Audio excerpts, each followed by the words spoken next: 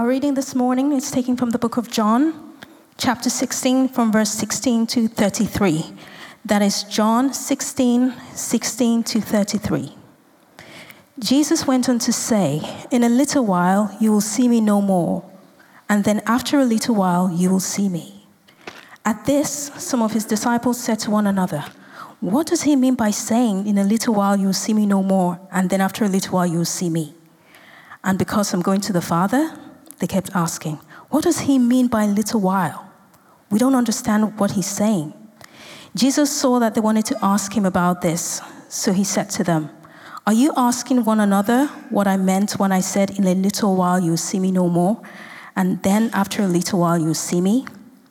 Very truly I tell you, you will weep and mourn while the world rejoices. You will grieve, but your grief will turn into joy. A woman giving birth to a child has pain because her time has come. But when her baby is born, she forgets the anguish because her joy that a child is born into the world. So with you, now is your time of grief, but I'll see you again, and you'll rejoice, and no one will take away your joy. In that day, you will no longer ask me anything. Very truly I tell you, my Father will give you whatever you ask in my name. Until now, you have not asked for anything in my name. Ask and you will receive, and your joy will be complete. Though I've been speaking figuratively, a time is coming when I will no longer use this kind of language, but I will tell you plainly about my Father. In that day, you will ask in my name. I'm not saying anything that I will ask the Father on your behalf. No, the Father himself loves you because you have loved me and have believed that I came from God. I came from the Father and entered the world. Now I'm leaving the world and going back to the Father." Then Jesus' disciples said, "Now you're speaking clearly and without figures of speech. Now we can see that you know all things and that you do not even need to have anyone ask you questions. This makes us believe that you came from God." "Do you now believe?" Jesus replied. "A time is coming, and in fact has come, when you'll be scattered, each to your own home. You will leave me all alone, yet I'm not alone, for my Father is with me. I have told you these things so that in me you may have peace. In this world you will have trouble, but take heart. I have overcome the world." This is the word of the Lord. Thank you, Nemi, and good morning, everybody. Great to see you here. Wonderful to have the chance to speak this morning from that great passage. The next couple of themes in our series, we've kind of been doing what seem to be contrasts in Jesus. The next theme, our theme this morning, is joy and grief. Joy and grief. Two things that we see very much in Jesus' life, and of course, two things that we experience very much in our own lives as well. How do we hold both life's joys and life's griefs? How is Jesus the way, the truth, and the life for us in all the complexity we face in our lives day to day? Well, we've heard from John 16. Jesus helps us so much in this passage. He really helps us so much. So keep it open if you have it in your Bible or your phone or whatever. We're going to just take a moment to get to grips with what's happening in the passage, and then we're going to consider ourselves in the light of it. So in this chapter, in John 16, Jesus is speaking to his disciples on the night just before his crucifixion. And he's preparing his friends for what is about to come for them. In just a few hours, Jesus is going to be snatched away from them. They're going to see their friend arrested and then brutally executed. And he's preparing them for that. He says, verse 20, "Disciples, my friends, you will weep and mourn while the world rejoices." The rest of Jerusalem is going to be busy celebrating Passover, great feast for all the family. But the disciples are going to be distraught. They will be completely hollowed out at the loss of Jesus. He says, verse 22, "Now is your time for grief." So he's very, very upfront about what's coming for them.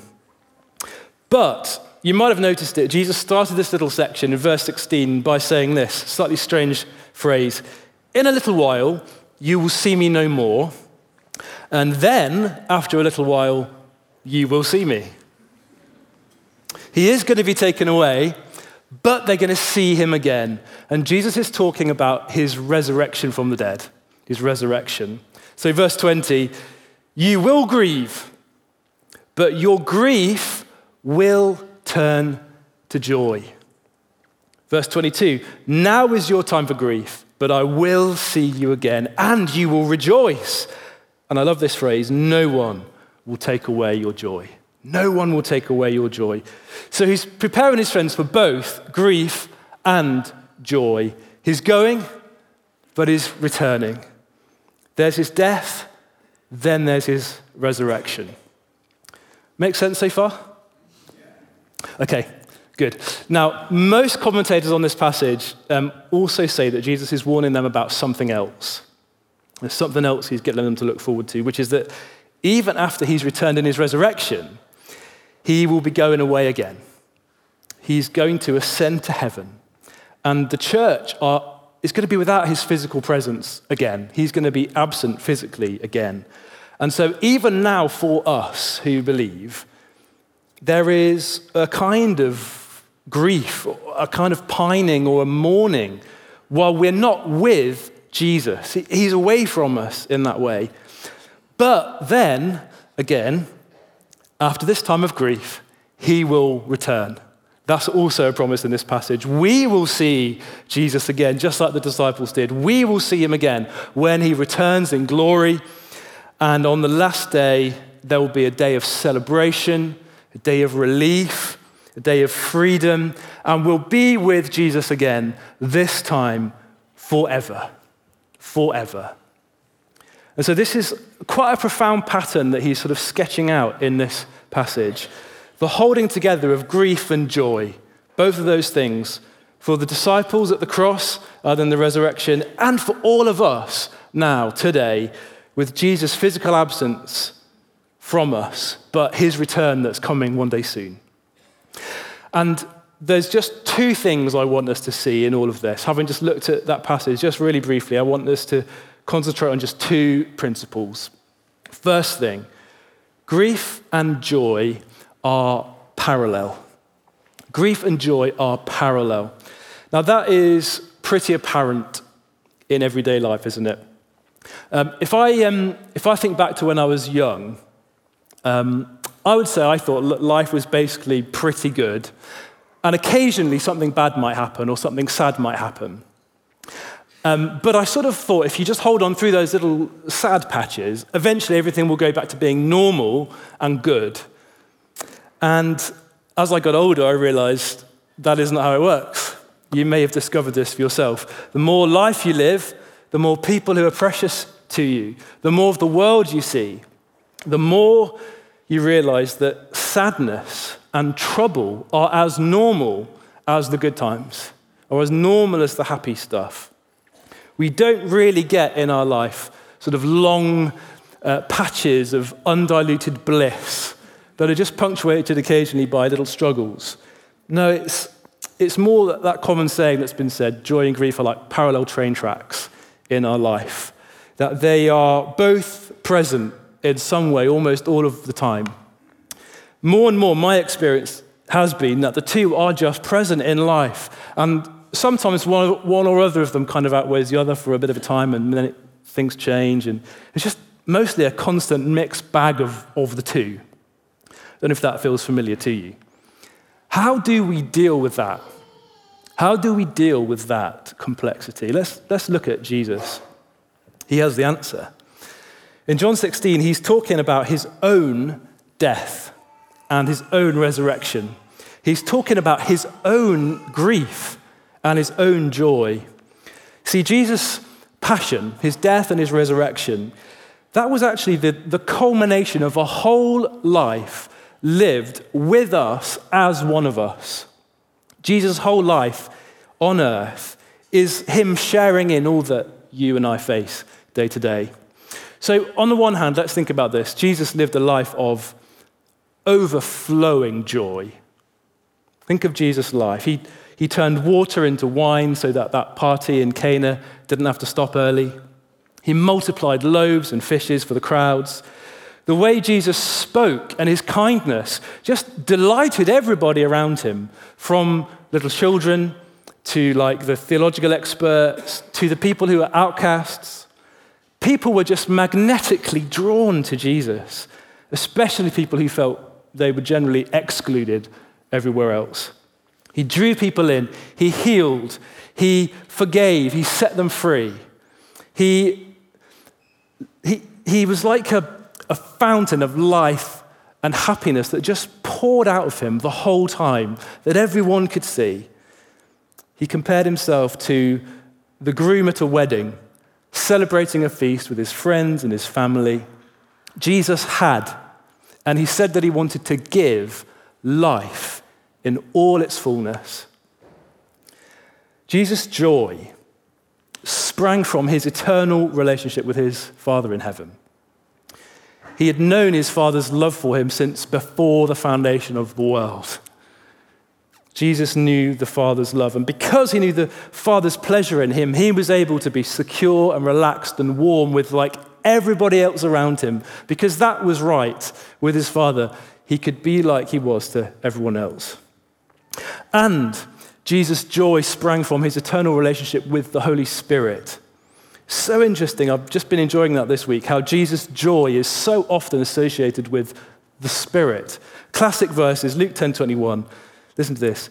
Jesus, full of joy through the Holy Spirit, said, I praise you, Father, Lord of heaven and earth. Hebrews 1:9. Jesus, filling with the Spirit, we're told, is him being anointed with the oil of joy above everybody else. Paul in 1 Timothy 1:11 says that God is the blessed, or maybe better, the happy God. The happy God. God, Father, Son, Spirit, they love and enjoy fellowship together, perfect communion in eternal joy. God is happy. God is happy. And Jesus Christ is the living, breathing, walking demonstration of that overflowing, joyful life. Jesus is the Lord of joy. But Jesus is also the man of sorrows, Isaiah says, and familiar with pain. Jesus knew weakness. Jesus knew temptation. Jesus knew suffering. Jesus went toe to toe with Satan himself in the wilderness. His heart was broken by the sin and the suffering of the people that he met. He ached for the people of Israel who did not recognize him. He wept at the graveside of his close friend Lazarus. Think of this, Jesus, even today in his glory in heaven, is a man whose last meeting with one of his best friends was the moment that friend betrayed him. And all of his other friends, we see in this passage, abandoned him.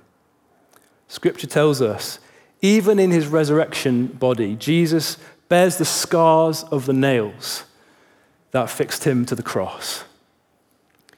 As we sometimes sing, Jesus is the King of broken hearts. The reality in Jesus' life and in our life is a journey of grief and joy together in parallel. At the end of our passage, verse 33, Jesus says, very realistically, in this world, you will have trouble.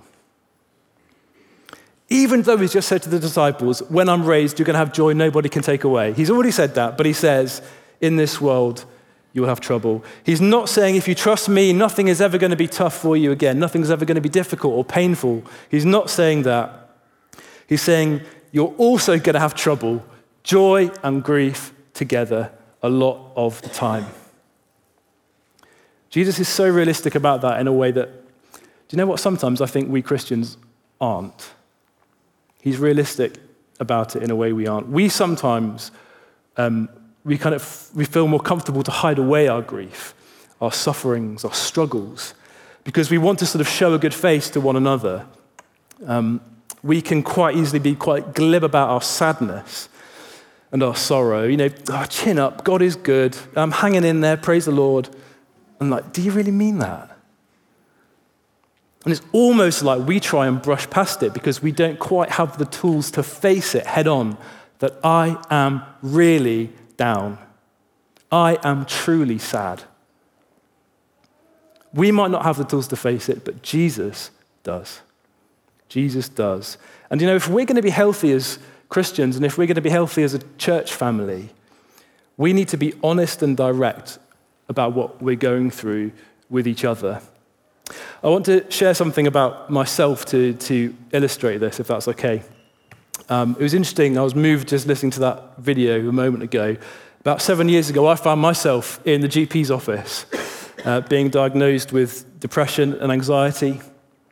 And if I'm honest, that felt like a complete shock to me. I didn't know what was going on. The story for me was I'd just been ordained. I was a new curate here at St. Aldate's.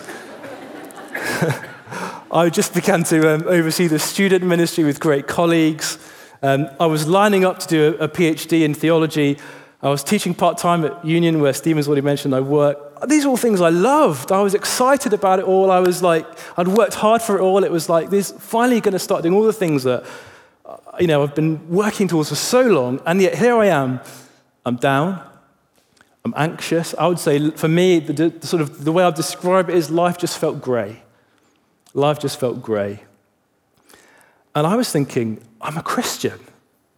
I'm a Christian leader. Now. I'm generally an upbeat, happy, kind of together kind of person. Surely I shouldn't be feeling like this. And what I learned during that time was I wasn't actually a together kind of person, whatever that is. I'm not sure they exist. And importantly, I did not need to be a together kind of person to be a Christian or to do what the Lord had called me to do. Friends in this church got around me and cared for me and loved me. And if I'm honest, I was a bit surprised when I sort of wasn't relieved of my ministry duties. I wasn't sent, why didn't you just go home and don't come back? I really thought that might happen to me. But it turned out I could be weak and be part of this church family. I could be weak and still serve. It was such a relief to me to be able to be open about how I was doing in a real way. And at that time, I learned to sing and really mean the line we sometimes sing, Lord, I need you. Every hour, I need you. That's what I felt at that time. And I loved to sing the old hymn. How liberating you could sing these words to God. Dear refuge of my weary soul, on thee when sorrows rise, on thee when waves of trouble roll, my fainting hope relies. I learned that Jesus can work with weary souls. Jesus can work with hope that is sort of hope, but it's fainting. I learned that Christ-like community, this church, can embrace both grief and joy. We can do that. And a church at its best can do that. We can celebrate like mad at a baptism service. We can party when a couple from among us get engaged. We can cheer when someone lands the job they dreamed of. And some of us in church will be doing all those things while we're the one whose loved one is still far from the Lord.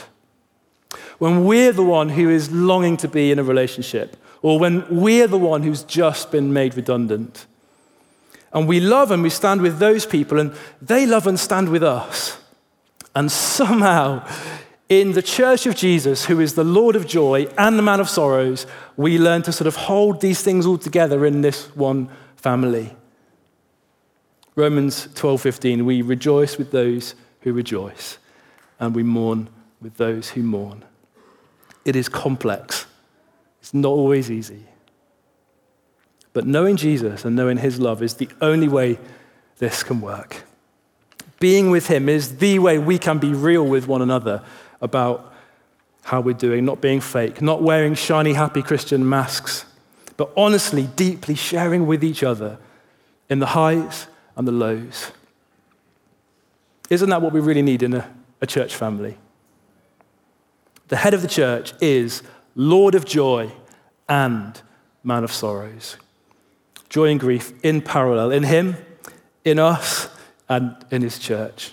By his grace, let's hold on to him and hold on to one another in it all. That's the first thing. Grief and joy parallel. Second thing, and I've only got two. Second thing, and fasten your seatbelts. Grief will be eclipsed by joy. That is Jesus' promise in this passage. Grief will be eclipsed by joy. One day, those parallel lines are going to do what parallel lines are not supposed to do. One is going to meet the other, and joy is going to wipe out grief forever. John 16:22, Jesus says, "Now is your time for grief, but I will see you again, and you will rejoice, and no one will take away your joy. In that day, you will no longer ask me anything. Very truly, I tell you, my Father will give you whatever you ask in my name." Remember, these verses are they're partly talking about Jesus' return to his disciples in the resurrection. They're partly talking about the end of history when Jesus returns. Verse 23 is a classic biblical way of pointing to all that. In that day. In that day. Those 2 days, the day of Jesus' resurrection, Easter Sunday, and the day of his return, the day that's coming, they're linked. Because what Jesus bought for us in his first coming, everything that Jesus achieved for us in the cross and resurrection, we will receive in full at his second coming.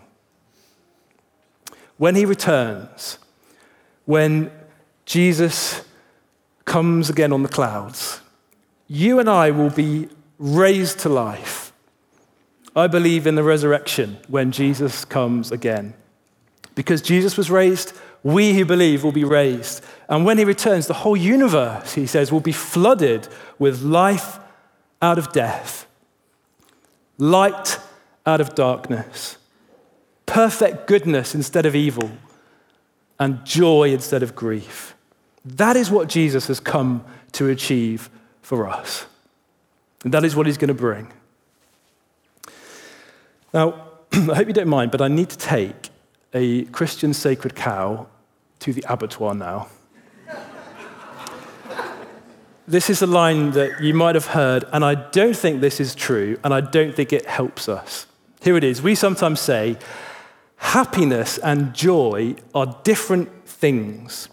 Happiness is all sort of light and fluffy, and you can really feel it, but it's sort of fleeting and passing. Well, joy is deeper and more spiritual. It's an oft-repeated line, but it's not a scriptural distinction. You won't find it in the Bible. You won't find it really in Christian history either, that separation between happiness and joy. Now, I think the idea is to try and say, look, there is such a thing as a happiness that is sort of passing and frivolous, and that what God's interested in is a real long-term joy. Okay, I get the point of it. But the danger of that little separation that we often speak about is we can think God is not interested in our happiness. He's only interested in this slightly intangible, wafty, religious thing called joy.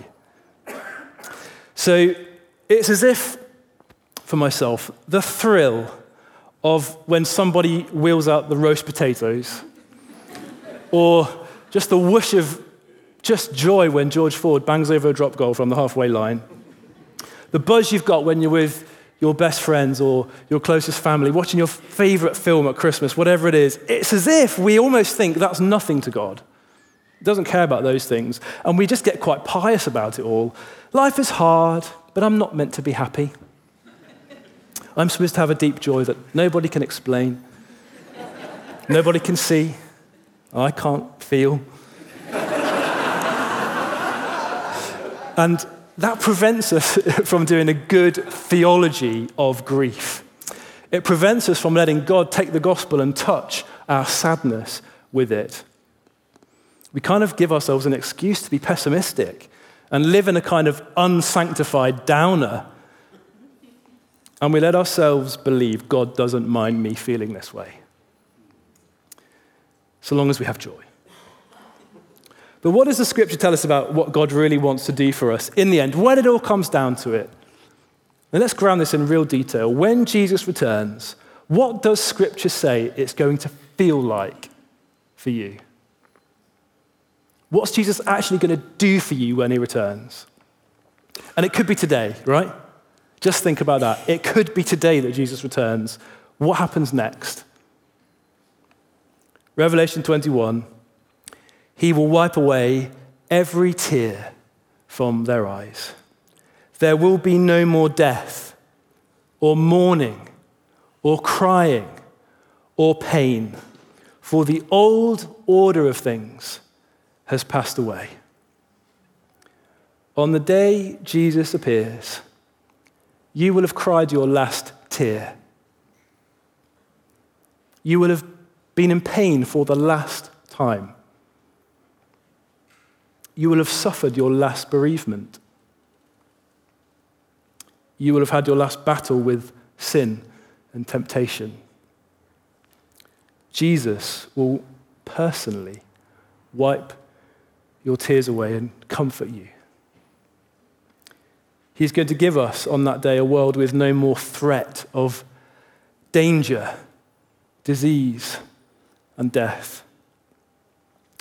Satan and suffering and sin will be distant memories for us. And Isaiah 35:10, everlasting joy will crown their heads. Gladness and joy will overtake them, and sorrow and sighing will flee away. No one will take away your joy. That is the cast iron promise of Jesus. And what kind of a God promises things like that? A God who wants you to be genuinely happy. Not a pious, floaty, elusive, religious joy. This is just how good God is. He cares about your happiness. He wants to make you truly, lastingly happy in him, knowing his love and his joy forever. Has anyone ever seen the film Best Exotic Marigold Hotel? I love the little phrase from that film, everything will be all right in the end. If it's not all right, it's not yet the end. If you put your trust in Jesus, you can say, the best is yet to come. Christian can always say that, the best is yet to come. The final happy chapter is yet to be written. On that day, your joy will eclipse your grief forever.